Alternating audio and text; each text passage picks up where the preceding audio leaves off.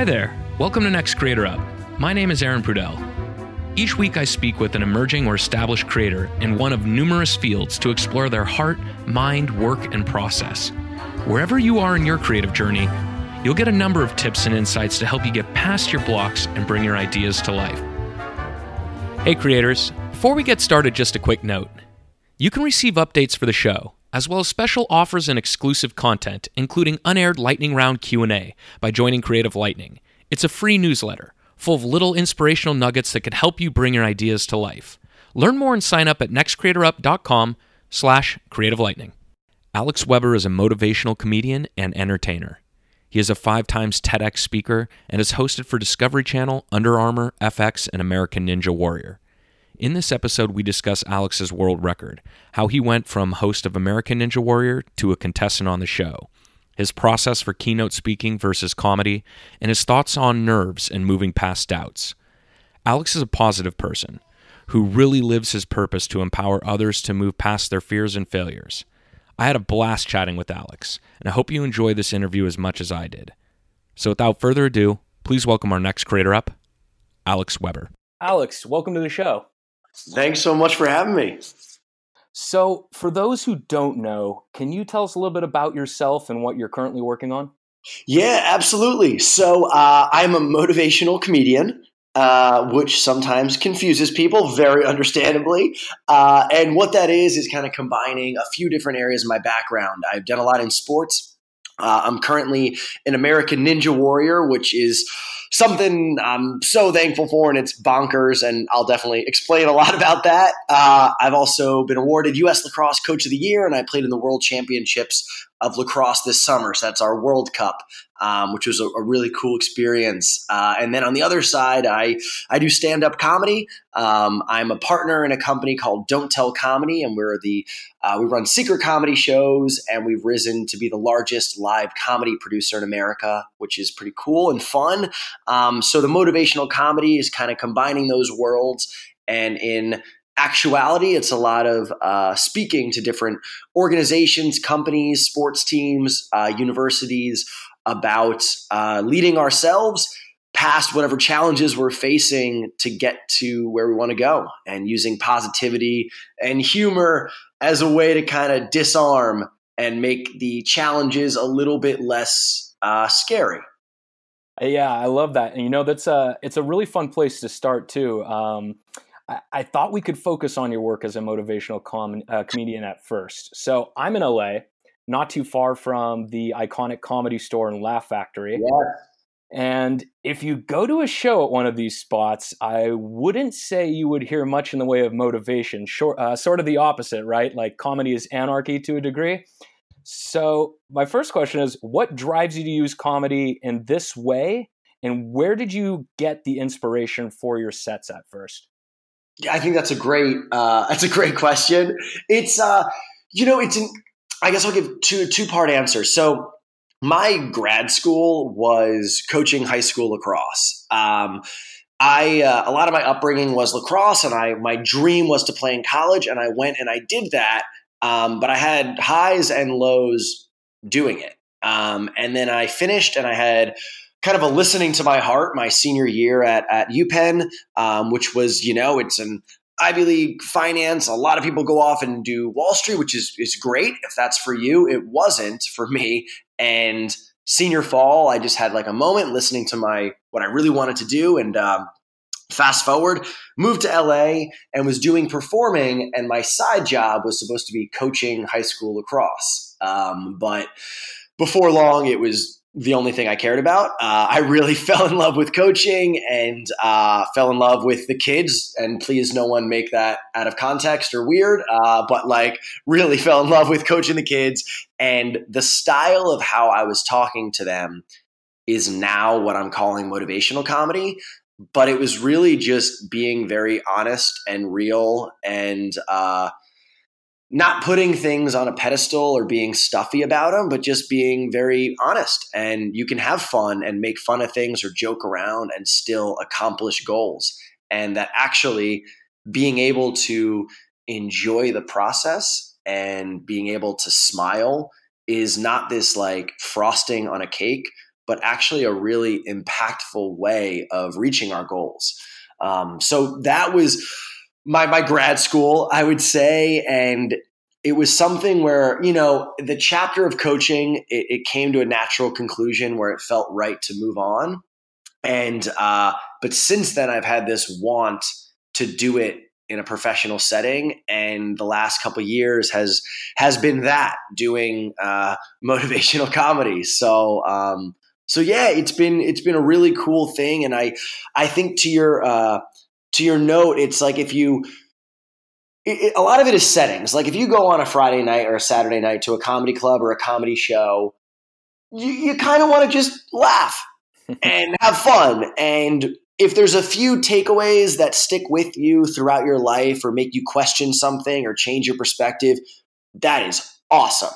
But, most people don't walk into a comedy club with a 2-drink minimum with the intention of like, I'm going to reshape or develop or better myself in these windows. I'm going to kick back and have some jokes and a chicken wing and freaking a beer and laugh. Like that's kind of the setting for it.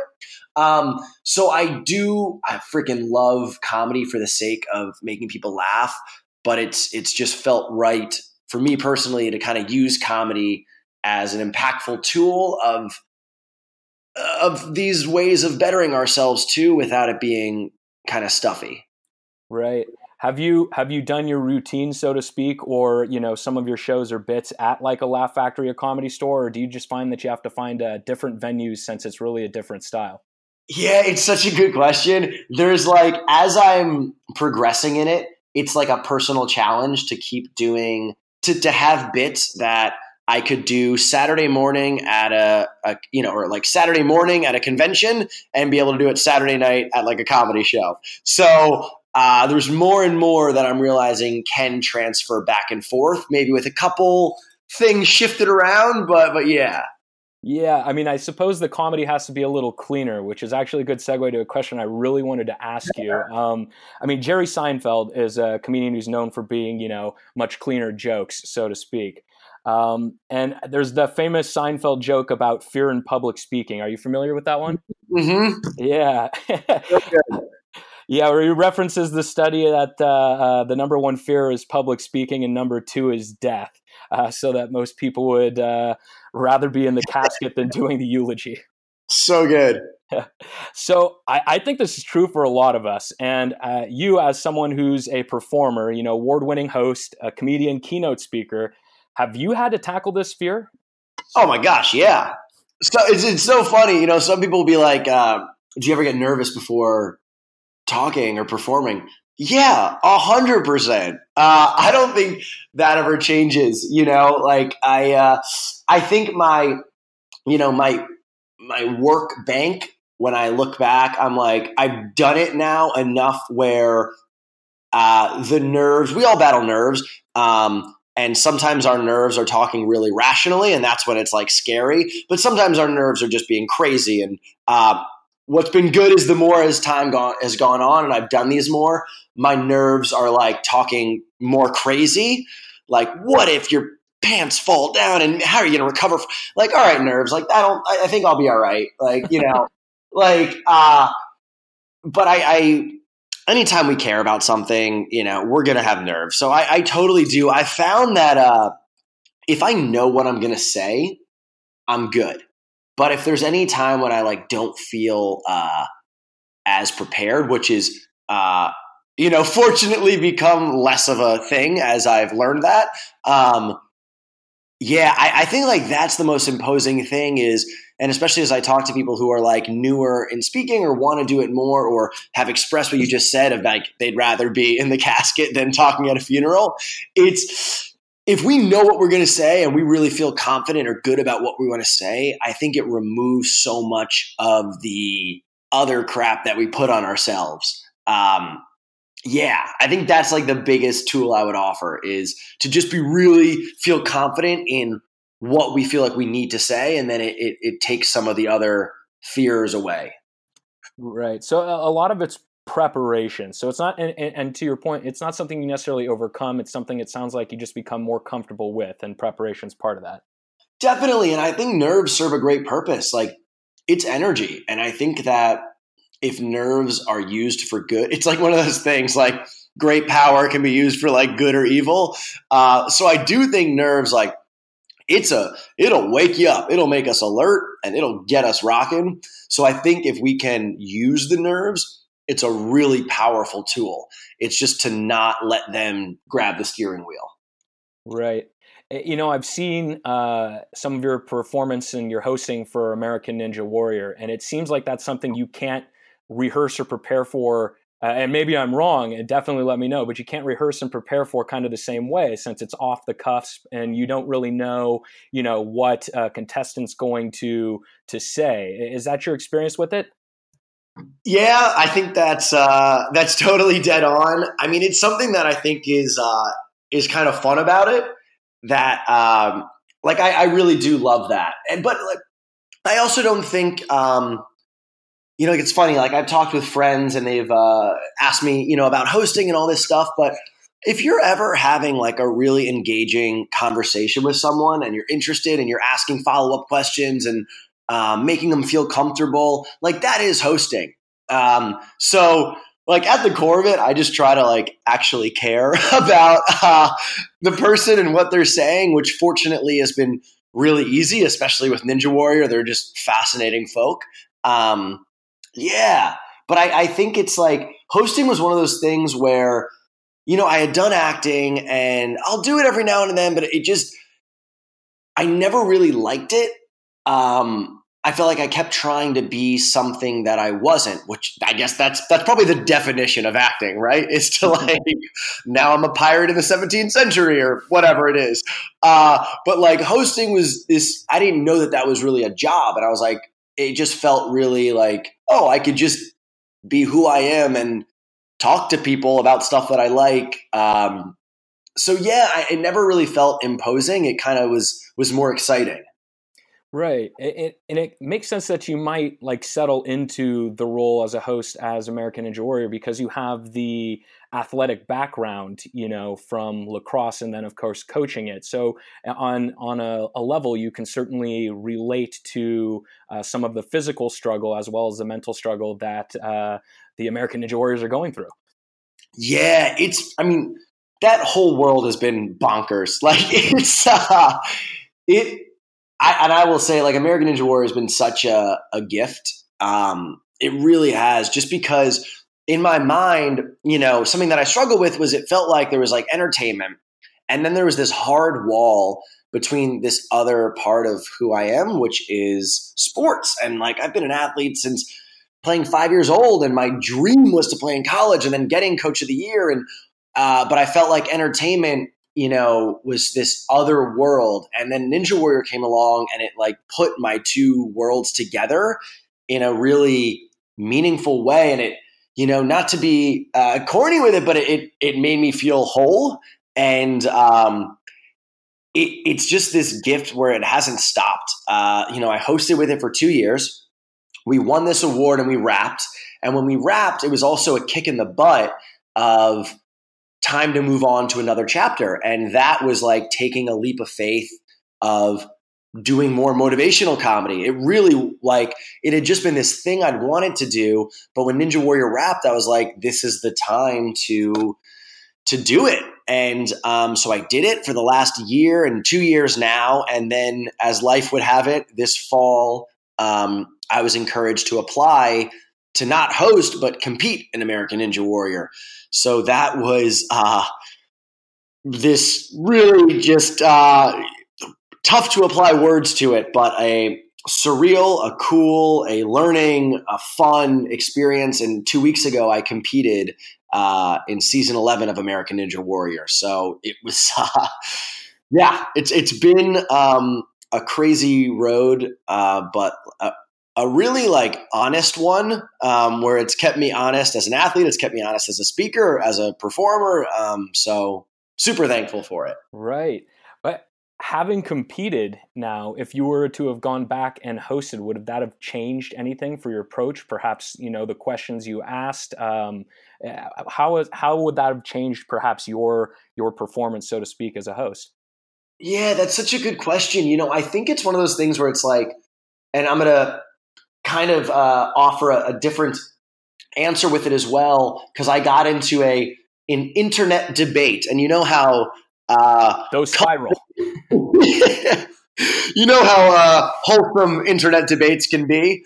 But what happened was I said that I believe sports are art, and someone, really took exception to that and kind of combated me on it, which everyone can have their opinion. And I really do believe sports are art. And I think dance and ballet is probably a great example of something that has one ballet shoe in each camp, sports and art. But I really believe that sports are art, and in that it's like appreciation. And once we start, I enjoy watching football.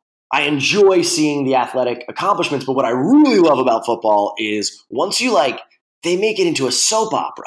It is such a captivating soap opera of once you fall in love with the storylines. So all that is to say, with Ninja Warrior, when I first approached it, I simply surface level was just astonished by the feats that people either succeed or fail at. But it's once you learn more about it, it's movement art. It's these people who are controlling and applying their body and really creative. It's so creative what they're doing.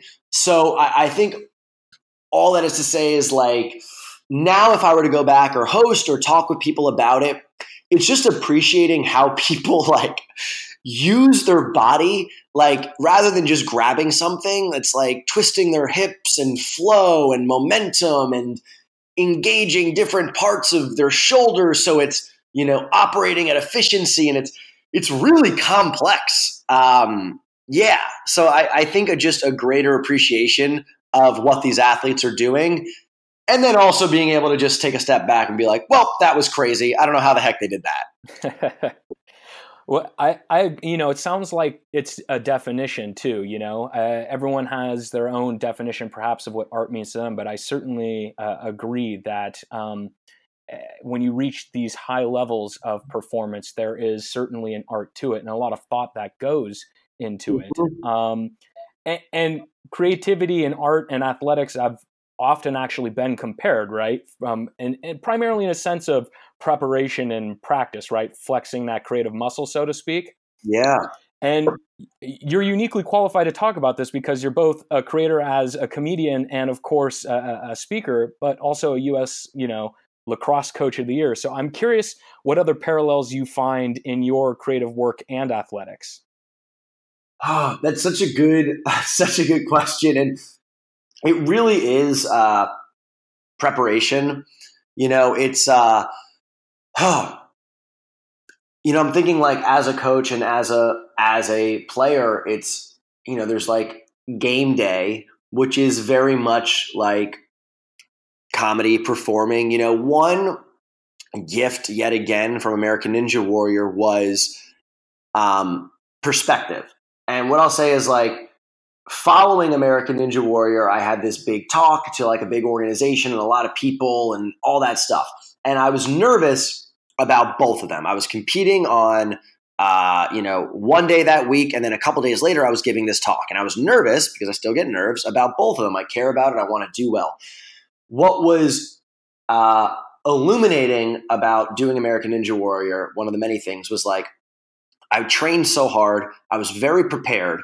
But what is unique about that sport is you do not know what you are going to go up against until you step up. So you don't know what the obstacles are. You've never been on them. You don't know how they're going to feel. You don't know how your body is going to move on them. You don't know the correct way to succeed past them until you do it, which is very unique. Similarly, in a lot of sports, you have direct opposition, meaning if you're playing basketball or soccer or whatever sport you like, there is an opponent who can directly impede your success. They know that you love kicking a soccer ball with your right foot. They can play you on that defensive side and make sure you have to go to the left side of the field.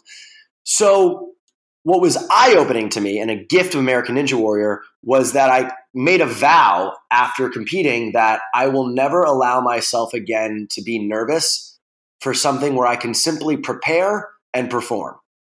So Ninja Warrior, I prepared, but when it came time to perform, to do the action, I had so much that was outside of my control.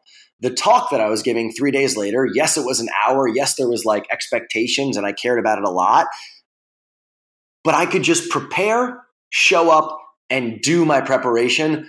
No one was on the stage with me blocking the mic or like when I got into a rhythm shoving me.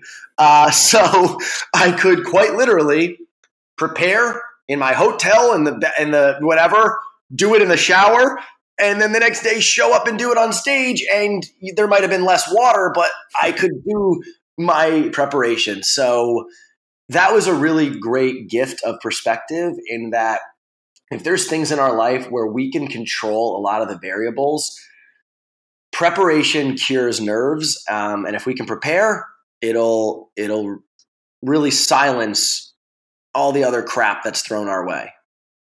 Gotcha. So am I to understand that you took an hour-long shower, Alex? Yeah, the hot water ran out several times. So, because you coach as well, and really that's, to a degree, that's what you're doing when you're giving a speech or a presentation like such. What are some effective strategies that you found for inspiring peak performance for maybe both yourself and team? Yeah, it's such a good question. It's the biggest thing I've learned from coaching and then now speaking with people and running companies and being a performer myself, whether as an athlete or an entertainer, is why we're there. Like I think there's nothing more powerful than when someone wants something. And it is, even when you look through history, like what people have done when they really want to do something is there's no stopping people, whether it's for good or for bad or for setting up Burning Man in the desert. Like it is incredible what people can do when they really want to do something. So I think what is step one is identifying what someone wants to do and why they want to do it. I think I was successful as a coach because I talked to the person under the helmet. And, I think of a few players that I coached where, for me growing up, lacrosse was everything and it meant everything. But that's not everybody. And I think why I was successful with some people is finding out, oh, okay, Tommy he's on the debate team and he's here because he just wants this to add a good element to his life. He wants to have good experiences with friends, probably put it on his college, his resume for college and have some fun doing something active. And that's completely fine. I think that once we honestly identify what matters to us, really brutally honestly, and then find out why it's important to us, then we can figure out how to make that a reality. But it's really taking that inventory of what do I want to do and why do I want to do it as the first really impactful step. Right. Is this really a core of what one of your keynotes, Bringing Your Best Self Forward, is about? Yeah, 100%. Because, I picture like whatever we want to do, there's this thing guarding it and it bats us away. And whether you want to call that fear or failures or doubts or nerves or practicality, it keeps batting us away. And if we don't really want to keep going, we're not. But if we really care about the thing, it does not matter how many times we get batted away.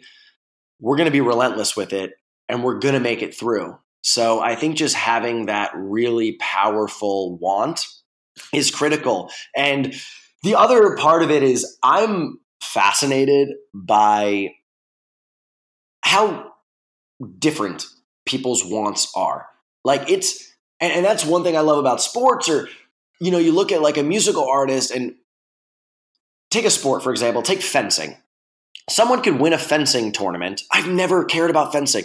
I've never thought about fencing, but until this moment. But this person, when they won that competition or lost that competition, you'll look at them and they're in tears. We've all seen an athlete at the end of a competition in tears, and those tears are either joy or it's heartbreak. And what I find so fascinating about people wanting something is how personalized it is, because I'm not crying about that fencing match. You're not crying about that fencing match. but that is that person's world. And that exists for us when we love someone. I told a story in one of the TEDx talks I gave about how my high school girlfriend and I broke up, and I was hurt. I was in the fetal position, curled up, crying on my bathroom floor, and it's always the bathroom, because I was so beat up about our breakup. And no one else was crying about that, because why would they? They didn't care. But for me, it was everything. And so I think just being honest about what we care about, what matters to us, what we want to do is one of one. It's just ours. It's not for other people. And just being honest about that and really specific with it, it's freeing, it's motivating, and it's focusing too. Yeah, I think what we're passionate about is and care deeply about is certainly that North Star. For me personally, and I think for a lot of people, when you care that deeply about something, that's also when it's the most difficult, I think, to do it, or at least start it. Maybe once you get into it, it's easier to persevere because you care about it. But there's that point. You're in your TEDx talk, you talked about the importance of sucking.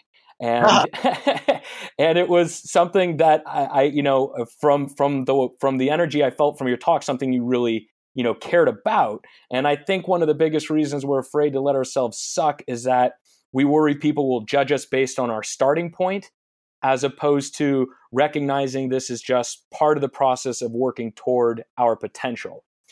So, and I know we touched a little bit on this, but perhaps this is really self-serving for me because I really care about this podcast. And but what's helped you push past the fear of judgment and allow yourself to, publicly suck? Such a great question. So what has allowed me to be okay publicly sucking? Sucking a lot. That's like yet another gift of American Ninja Warrior, is that so I came from being a really high level athlete. I was an All-American. I played D1 in the Ivy League. I was US Lacrosse Coach of the Year. So I had all these really high level athletic accomplishments. And in my own eyes, I was an expert athlete. And then it was immediately being thrown into this sport where I sucked so much and was such a beginner at it, and not only had to fail repeatedly, but had to fail in front of a lot of people in a very clear, it wasn't like I ran a 40-yard dash and it was like, oh, what was the time? No, it's you fail, you fly off of a thing that's 2 stories high and you splash in the water and you're wet for the next half hour and everyone's looking at you. And it was videoed and posted online, and I've looked it up, and over 1 million people have watched me fail at things. So it's like, there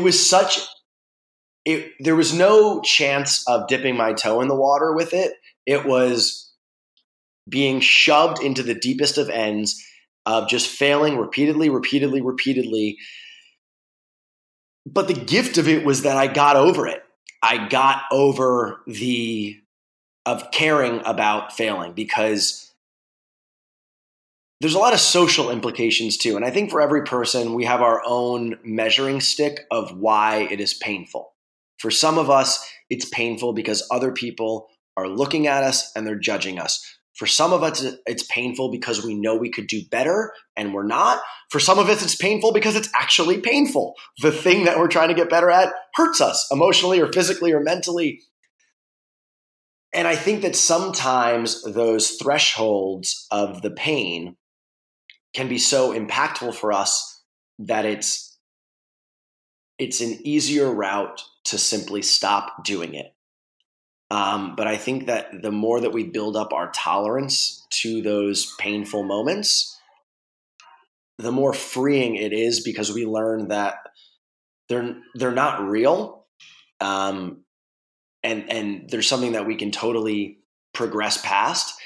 And here's the other thing, is I have to be honest with it, because I talk about overcoming failures and I say that failure ends, and I talk about how, other people's judgment and all this stuff. I still feel it. I feel it all the time. And that's part of the reason I love sports. Is I was training with American Ninja Warriors the other day, and there was this crazy thing that they set up and they're like, Alex, it's your time to do it. And there's 10 people looking at me and they all did well. And I had the fear of social judgment. I had the fear of, oh my gosh, I don't know how I'm going to do. I had the fear of this is probably going to hurt a bit.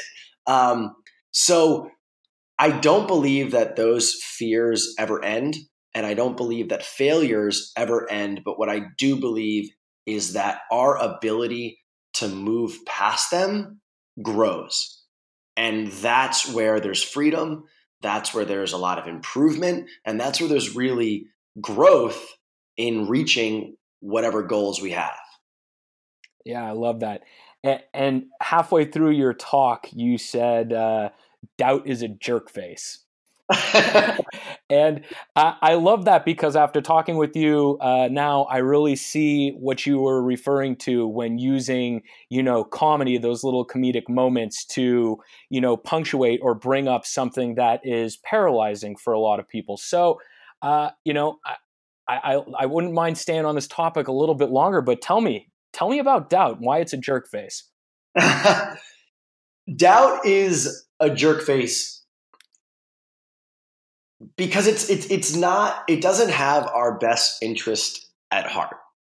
And I say that in the talk of doubt just wants to see the result. And I think that is 100% true. Doubt is holding us to a perfect outcome.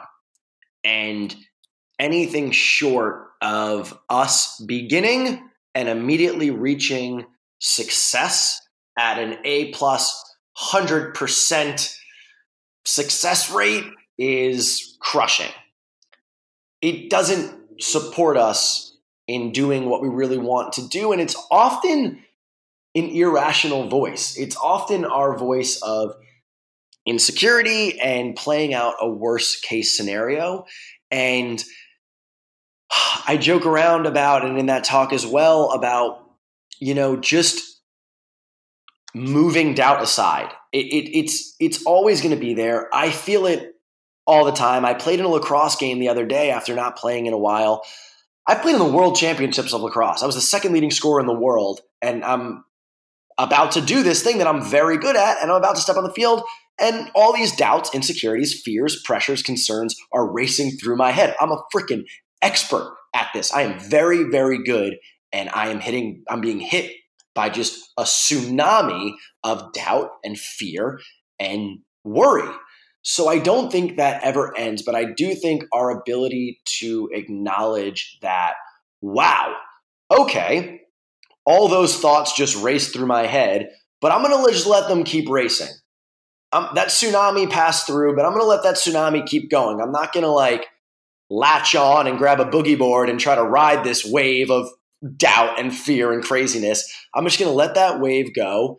And then I'm going to touch in and be grounded with me here and have faith in myself, focus on what I can control, and fully commit to doing that. And I don't think it has to be more complex than that. It's focusing on what's in our control. It's believing in ourselves and then taking positive action to do it. Absolutely. So I want to shift gears just a little bit because I want to uncover a little bit about your creative process. So what are the differences and similarities to creating, say, a keynote speech versus a comedy routine? And what would your creative process be like for each? Yeah, it's such a good question, and it's really fun to talk about this, which is such a testament to your podcast of it's really a cool thing to actually talk about the creative process, and because at a macro level they're similar, right? It's talking often into a microphone with people listening. So we're not talking about someone's a slam poet and someone's a freeform painter. But I appreciate the question because there are differences. Comedy really is, and I don't want to put it into this, stats or that kind of thing, but your impact is to make people laugh. That is the central goal. And I think there's really gifted performers who can also offer social commentary or make you rethink things. And that's phenomenal. But at its core, when people walk into a comedy experience, they want to laugh, and they want to laugh a lot. And it's a beautiful, beautiful thing. When I'm giving a talk or a keynote to companies or a college or things like that, there usually is a central focus that needs to be addressed. There's an issue that's facing them, whether that's how to lead or establish a positive culture or how to embrace failure and achieve the goals that they have. So there really is a need that needs to be satisfied, that needs to be solved. And I take a moment before any talk I'm doing and I try to think about the people walking in that door. Like, really, like, I understand, like, on a stat sheet, okay, here's a demo and this is the age and this is what they work or this is their focuses. But, like, really, like, thinking about Phil or Diane who's walking in and, like, what was Diane's day like? Like, and what is her week like? And what the hell does she really need to hear? This is 1 hour, and my hope is that I can kind of nudge people, because we all have our lives, and I have my life and you have your life, and our lives, we're so close to it. It's our life and we're in it every second of every day. And sometimes the greatest gift is if someone can just nudge us a little, or maybe even pick up our head a little bit to question something or reevaluate something, or maybe make a little bit slightly different of a choice. So being in a position to make that impact is, I'm really honored, and I don't take it lightly at all. So I would say in giving a talk, it's like asking, what the hell can I do for these people in this moment that I have with them? Like, really, what can I offer them? And then once that's set, then it gets a little fun, because it's like, all right, well, how can we do this? And some of that is maybe offering case studies or some stats, but a lot of other things, I have a fun story where I talk about leadership. And if we're leaders in all aspects of our lives. And a fun story that I tell is a time when my dad was sick and I had to lead him onto this really fun cruise on vacation. And the story ends with him becoming a pirate. And it's just a really fun story. But the backbone of it is positive leadership. Yeah. So I don't know how that might have been a rambling response, but I think it's like, the more clear, and doing, last year I did 5 TEDx talks, and what's so great about them and also so challenging is, like, some of these were 9 minutes. So it's like there was bits that I'd wanted to do where I was like, I just don't have time. So it really, like, trimmed the fat a lot. Yeah. Yeah. It's really interesting because in comedy you have the setup and then the punchline, and then it sounds like for your keynotes it's really the setup then the nudge, right? Like the nudge is the punchline for your keynote, and your setup is probably more of a story so that you can wrap it. The wrapping paper is something personal that people can see themselves in. That's exactly it. It's, we all need to have an entry point, a relatability point, or else why do we care? And I feel that. I mean, I scroll through videos on Instagram, and we all scroll through Netflix. A lot of scrolling these days. So we need that entry point of, how does this relate to me? We're all busy. We all have a lot going on. How can I use this in my life? Yeah. I really like this notion of nudging, like you said, actually. I find I listen obviously to a lot of podcasts. You kind of have to if you're going to decide to do one. Sure. And I imagine you've listened to, hundreds of keynotes yourself. And obviously, starting with comedy, you've been in plenty of clubs listening to a lot of different bits and stand-up comedians. As far as the positive mindset, you have such a positive mindset and can-do attitude. Is this mindset really second nature for you, or is this something where you kind of nudge yourself and on a daily basis? You consume the type of content or speak to the sort of with the sort of people that really each day you're nudging yourself forward. Yeah, it's funny because I've gotten the question or people have reached out and noted that I'm really positive, which I am. But people have asked, like, am I positive all the time? And I'm not. I'm not. Like, I have down moments. I have negative moments. I have moments of questioning. But I really do think ultimately it's a choice of what route we want to take, you know? And so when you say nudging, it really is that. And I try to nudge myself that if I'm falling into a negative moment, to just listen, we can feel our feelings. So like, we're blue. I will rock emo music with the best of them. So like, I think there's totally times where if we're having a down day, freaking have a down day, you know, break out some ice cream, play some Bon Iver, and just like have a down moment. But when we get to the end of the ice cream or the song ends, we really do have a choice of if we want to stay in that negative place or if we want to chip our way out of it and choose positivity. And, you know, a lot of my background, I love my dad so much and he has so many wonderful qualities, but a lot of my upbringing, he tended to take the negative route and play out worst case scenarios and come from a negative place. And I think my defense mechanism to that was, as I got older, I would be immediately positive. And I think even to a fault, where if some things were bad, I was like, no, it's going to be great. And it's like, well, maybe it's not. Maybe this is just a tough thing.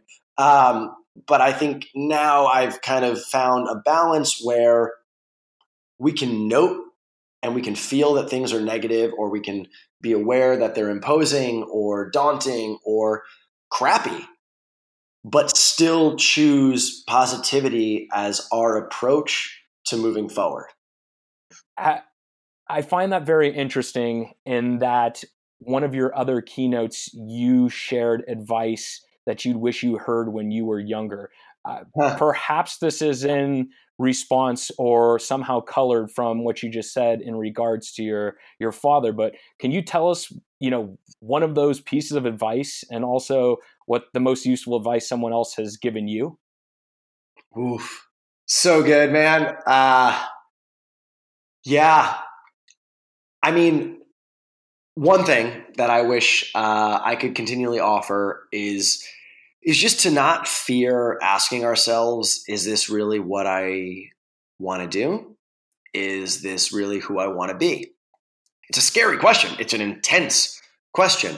But the more that we keep asking it, I think that the more that we look around at our life, more of our life, we're going to start saying, yes, yes, this is where I want to be. Yes, this is what I want to be doing. It's who I want to be around. It's who I want to be.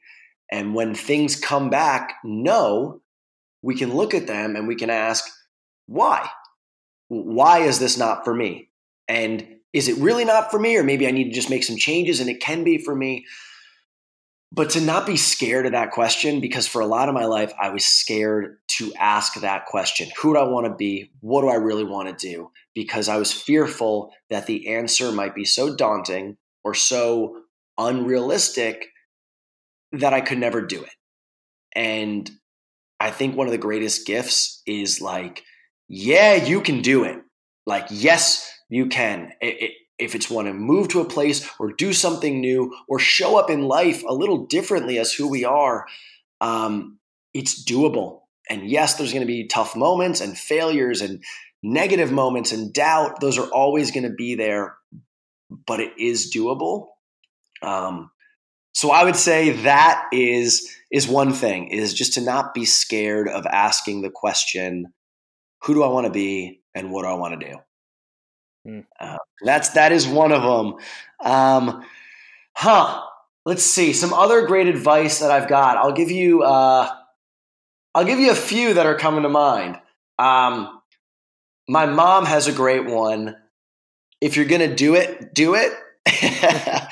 Which the funny thing about that is it was in relation to, I remember we went to the grocery store. My mom is a nutritionist. She's a personal trainer, a Pilates instructor. So health is her world.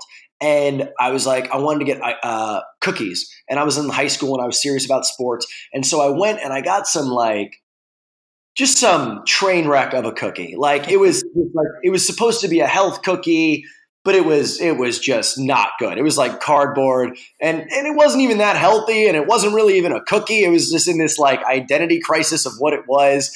And we got it home. My mom was like, what are you doing? If you're going to do it, do it. And she gave me a proper cookie. And so it was just funny, and it stuck with me because here she's a health expert, but she's basically saying whatever it is you want to do in life, do it. Don't dip your toe in the water. If you want to do something, do it and enjoy life. My mom is also just such a simple pleasures person, and that is that's a gift. As the more I go in life, and I think people listening to your podcast, we're aspirational folk. We're creative folk. We want to create, right? And creation takes time.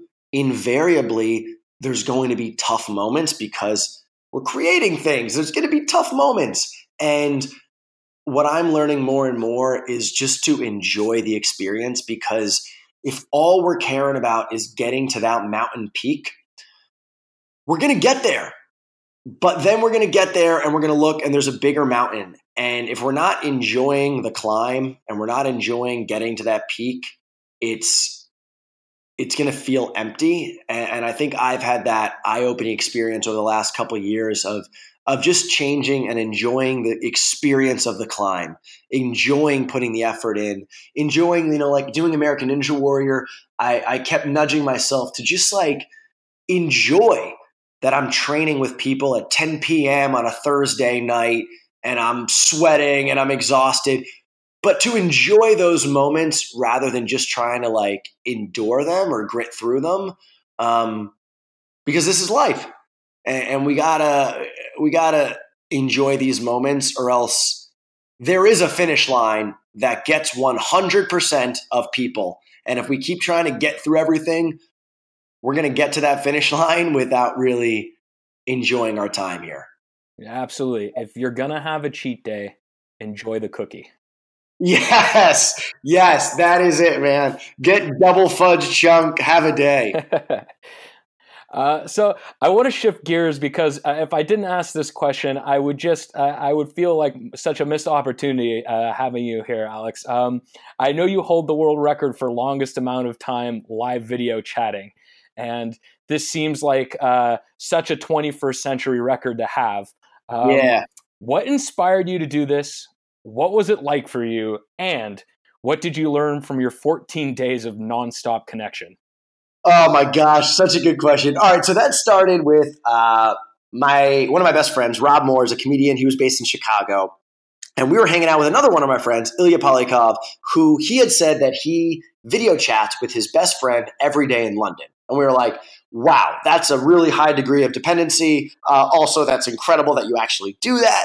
So then, best friends do, we just started daring each other of I bet you couldn't last 2 days video chatting. I bet you couldn't last a week. And then we Googled the world record for video chats. And it turned out that there was 2 Australian teenagers who had video chatted for 10 days. So we were like, all right, we got to beat these Aussie teens. We got to beat them. And they had left a computer up, but they'd gone about their life and they left it and came back. So I'm not a techie dude. I'm not. And we got each of us, he was in Chicago, I was in LA. We got iPhones. We each had 2 phones, wireless, hotspots, battery packs. I was a hot mess leaving my place to go anywhere. And we video chatted 24 hours a day for 14 days straight. And we could sleep, but both cameras had to be on and watching us. We could go to the bathroom. We could do showers. We had waterproof cases. He took me to a Chicago Bears game. I took him to the Santa Monica Pier. We did a 2-man improv show where I had him on a tripod and we did an improv comedy set for a crowd. So it was bananas. It was a terrific experience that I would absolutely never do again. And to answer your questions, the takeaways, One was,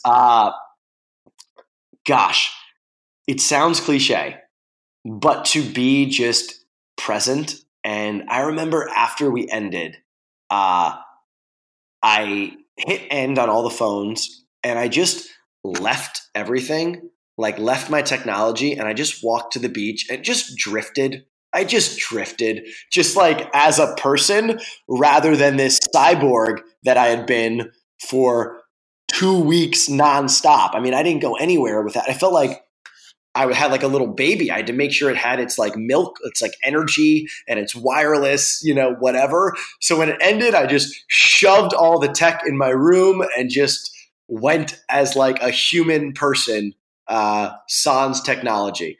So I think taking tech breaks is a great thing. And then just to be present, the funniest thing about it was I was always in these really social settings, but I would joke that I was never really with anyone that I was with because at the end of the night, I was going home with my buddy Rob on the phone. So even if I was physically with you and we were at a cafe, whatever, I was really with my buddy through this technological portal. Um, it was crazy. I remember at the end of the 2 weeks, we hit end. And the only way to put it is it felt like this huge garage door came like crashing down and a portal to another world just closed. Because for 2 weeks, I had, my screen was into his room in Chicago and that house in Chicago for literally every minute of 2 weeks long. And then on a dime, this garage door closed and that world ended. And I like picked up my head and I was like, oh, all right, there's another world here that I am physically in. Too funny. With your athletic background, I'd imagine there's a healthy dose of competition for your life. So what would you say to someone who decided they wanted to go for 15 days?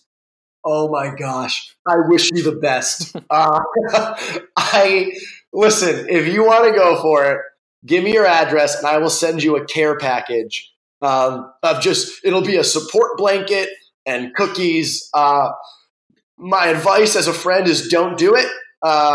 But if you do want to take on the record, I wish you well and call me on day 9 because day 9 was when I'll never forget this moment. I remember thinking, wow, I should feel like we're almost done. I only have 5 more days, but I am so done and I am feeling every second of every minute. So in short, I wish you well and let me know and I'll send you a care package. I feel like I just had a thought that came to mind, so I almost want to get philosophical with this, but have you seen The Truman Show? Yes, Yeah. yes. What do you think it would have been like if Truman for the entire time knew that he was being filmed? Because that's essentially what it was for you, right? Like that part of what makes this difficult is the fact that people are watching at all times. You you have to take that into consideration. Was that your experience of it? Yeah, it was crazy. It was like the first day, I lost my voice. I lost my voice because me and my buddy felt like we had to continually share our funniest stories nonstop. So anytime there was a down moment, he and I were both on, and we're both comedians, and we were both doing bits and all this stuff. That was not sustainable. But what we quickly learned was people didn't want that. And what was really cool about it is we'd get all these messages that people were at home doing work or doing laundry or hanging out, and they just had me and Rob hanging out with them. And like, even if me and Rob had quiet, it was just companionship and being in it together. And it never bothered me that people were watching. It probably should have bothered me more. I'm a pretty open person. It really didn't. I didn't really care about that. But like, I was very aware that like, when I woke up in the morning, like, yeah, I probably wasn't my most flattering self, but you kind of stopped caring about that at like day 2. Yeah. Yeah, I think everyone has such a zest now for the real. It's a unique type of performance because you really have to be yourself. You can't keep an act going that long. That's totally it. And I think like you nailed it. It's like, social media is a highlight reel. And I think we are, as humans, we want to just be able to connect and not to necessarily always see the A plus 10 of 10 moments, but to just realize that we're human and we're all on our own journey with it. So yeah, it was impossible to try to like, put on anything besides just being ourselves because 14 days that was a long time. That's epic. You almost should challenge an American Ninja Warrior to do something similar. Oh See if they can do it. They would accept it. They 100% would. Wow. So this is and your answer may be similar to what we've already said, but it is a question that we try to ask everyone on the show. And once again, you create in a multitude of fields here, and especially when we consider even athletics as a form of creation, like we talked about. But what's the most important piece of advice you could offer to someone who wanted to be the next creator up in your field, and pick one of the many, if you would like? Wow. So the advice of, whatever it is that they want to do, how to take that first step and do it. Yeah. I mean, if someone wanted to be a comedian or a motivational comedian, a keynote speaker, or the next American Ninja Warrior, what would be the quintessential advice you could offer them? I think the biggest piece of advice I would say is to start doing it, and I know I mentioned that in that talk. But why that's so critical is because I can only speak for my personal journey. And in my personal journey, if I want to do something, the more time that exists between my want and me doing it, the more time that I stand on the sideline and I look at it in awe and I put it on a pedestal and I think of just like, gosh, that would be great, but how this and what about this and I don't know about this. It just makes it insurmountable and also starts to just like crush our spirit a little bit. But if we start, it's just such an equalizer. Yes, we will come in and maybe we are absolutely dog trash at it. But like that's another blessing of American Ninja Warrior is I learned that literally everything is learnable. Like whatever, if there's something you want to do, if you're telling me like I want to be a beatboxer, but you can't make one sound you can't whistle, I would still say you can be a beatboxer. It's just going to take some time of sucking at it and doing it. But I think that once we realize that literally we can do anything, as long as we realize that we're going to have to learn and grow at it, it's so freeing. And right now what's going through my head is to an earlier point where I'm thinking if someone's listening to this podcast and thinking about something that they want to do, what can I offer them right now as Alex? How can I serve them in this moment? You're doing your laundry or you're driving to work and you're thinking, I've always wanted to do this. Say it aloud. I want to do this. And then figure out a step one. Figure out a way to start and go in with the expectation of as long as I show up, I have nailed it. Separate from any result, separate from any expectation, and simply set the goal that I'm going to show up and I'm going to do this. And that is such a win. And then we'll get all the info of how it actually went and what we can do better. But whatever it is you want to do, frickin' start doing it. Absolutely. I couldn't agree more. And I really love what you said as well, that everything is learnable. I think that that's such an important point. And because you're gonna encounter something new with each step that you take, right? We all know this, but to just internally know that everything is learnable.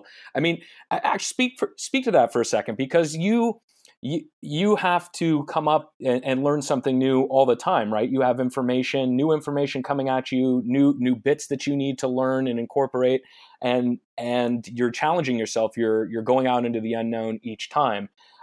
How do you measure your learning, or how do you keep yourself, focused on that little step and just know, is it just something that you consciously know I can learn it, and then you go and you seek out someone's advice on what to do, or you look it up? I speak to everything as learnable, and how you engage with that. Yeah. Well, so to that point, like my job is to talk, and I am adamant that I never, ever, ever want to be someone who talks the talk and doesn't do the walk.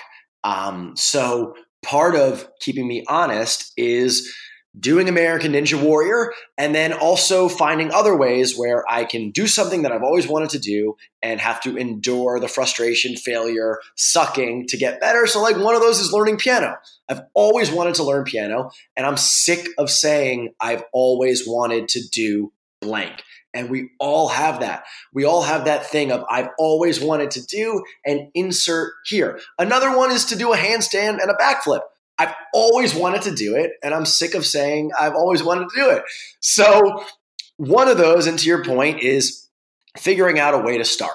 So now, bless the YouTube and Instagram and all this, there are ways of, we can shoot it out into the interwebs and someone will have a video, 10 days to doing a handstand, or here's the chords for a piano. But I'm also going to be real and say that for me, sometimes I need the accountability and support of doing it with other people. So I think it's such a blessing of life to team up with people, to join people on the journey. So I always go and train with a group of American Ninja Warriors, which is the best. It's the best because it's support, it's accountability, and they push us to do things. And yeah, I'm taking piano lessons because there's another world where I could just sit my butt down and look up a YouTube video and just do it on my own. And I do that, but that's not where I'm at. I need the accountability and the support. So I would say whatever it is that someone wants to do, figure out a step one and just start doing it. If it's, I had joked around with someone, if it's that you want to do painting, figure out if there's a painting group in your hometown, or if there's a Facebook group that you could join where you each post every week a painting of a photo, or, a painting that you've done. Whatever it is for you, if it's learning how to invest, if it's becoming a DJ or decoding Bitcoin, like whatever I've always wanted to do blank is, just take a positive action.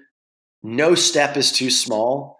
Just take that first baby step, and it'll be opening and freeing and really cultivating of getting to where we want to go. Absolutely. So one of our big goals, Alex, is to share good creative work. So with this in mind, what is something that you feel is very share-worthy? It could be anything. It could be a film, an app, an album, song, some cool tool or product, something that perhaps even inspired you. Something come to mind that's very share-worthy for you? Yeah. Oh, geez. A few. I will say one of them, I'm reading a book right now called The Big Leap, which I really enjoy a lot. And it's basically about pushing past some kind of limitation beliefs that we put on ourselves.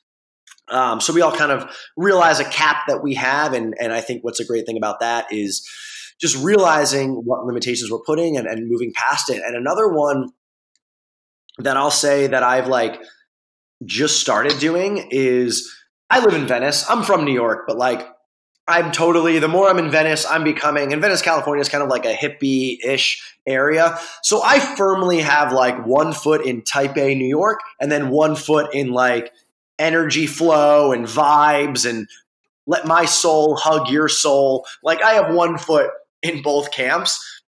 But one thing that's I used to think was out there, and now I'm doing it every day, is just setting an intention, which when you boil down and you take off the terminology, it's literally just saying oh, I want to be this person and I want to do this. it's a great focus upper. So I would say, again, if there are things that we want to do in our lives, if we want to show up in life a little differently, if we want to do something different or be around different people, say it aloud and write that down and then say it every day. It's a great reminder to ourselves on days when we're down or days when we feel scattered of like, oh, right. Nope. This is my focus point. This is the destination and my target. And now I can lead my life going towards where the hell I want to go.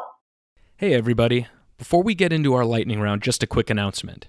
Did you know that we record additional lightning round questions with every guest who comes on the show? It's unaired and exclusive for our Creative Lightning newsletter subscribers. These quick Q&As were designed to elicit actionable insights to help spark your imagination and propel you beyond your creative blocks. We uncover favorite resources and books and tackle issues relevant to all creators, such as how do you stay motivated when it's hard? How do you generate your best ideas? How do you know when an idea is the right idea? What do you do when you are creatively blocked? To get our guests' answers to these questions and more, join the free email list at nextcreatorup.com/creativelightning. And now, on with the lightning round. What's the most important part of your creative routine? Saying it aloud. We joked about the shower, that the shower is a great place. Saying it, doing it, voicing it. Yeah, it's funny because I've been recording this the entire time in the shower, Alex. Perfect. How do you think you differ from other creative people in your line of work? I'm very jockey. I think straddling that line of like I'm super artsy and I love creative, and then I also love like sports and just getting gritty in that. So yeah, I think being a jockey, artsy person. How do you think one can expand one's creative mind and abilities? Do things you didn't think you could do. Love it. How do you know when an idea is the right idea? It flows. It's not a force. It's just going. What is the most helpful thing you've learned or useful skill you've developed in your career? This goes to American Ninja Warrior. You can do anything. Like you can freaking do anything. Just understand that you're going to fail and then you're going to stop failing. What's something you do to ignite your creativity or get into a creative zone? Getting moving.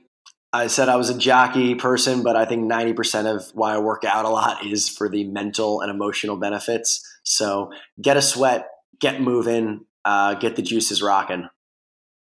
Does it matter to you if it's cardio or if it's lifting? Nah. Just get going.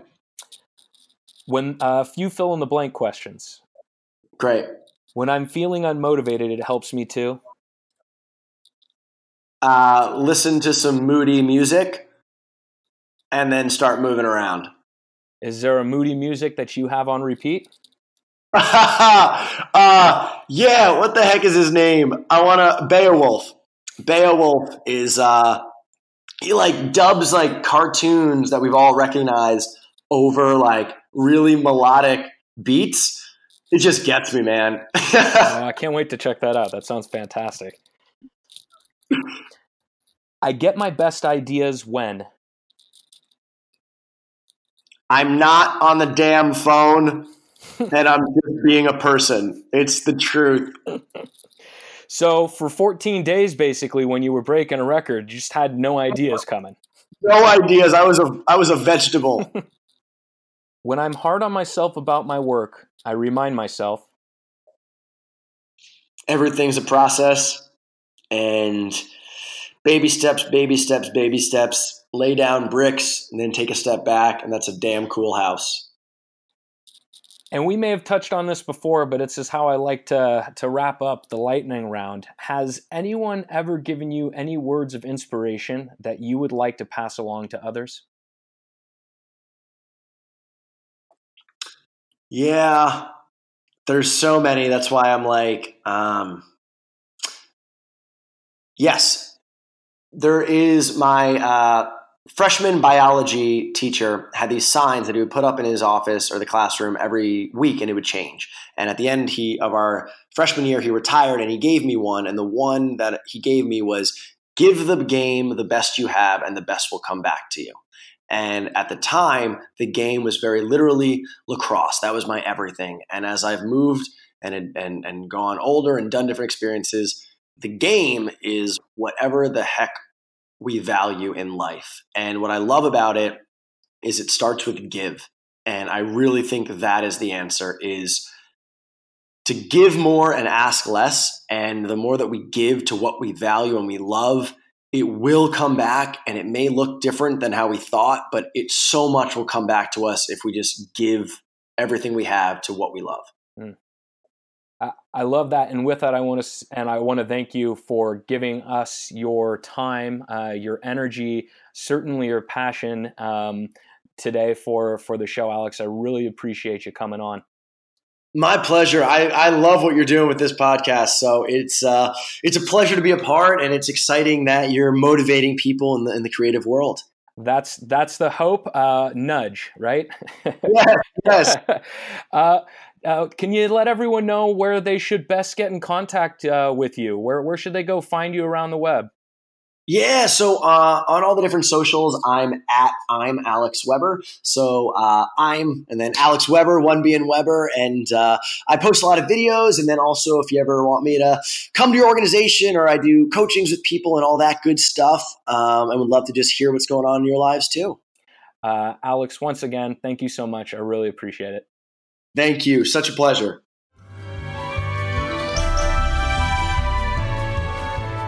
Thanks so much for listening. If you're enjoying the show, the best way to support us is by leaving a review on iTunes. This helps us reach a wider audience, which enables us to attract more interesting and inspiring guests for future episodes. And if you want to learn more about today's guests and to find the links and resources we discussed, check out our show notes at nextcreatorup.com and click on the link for this episode.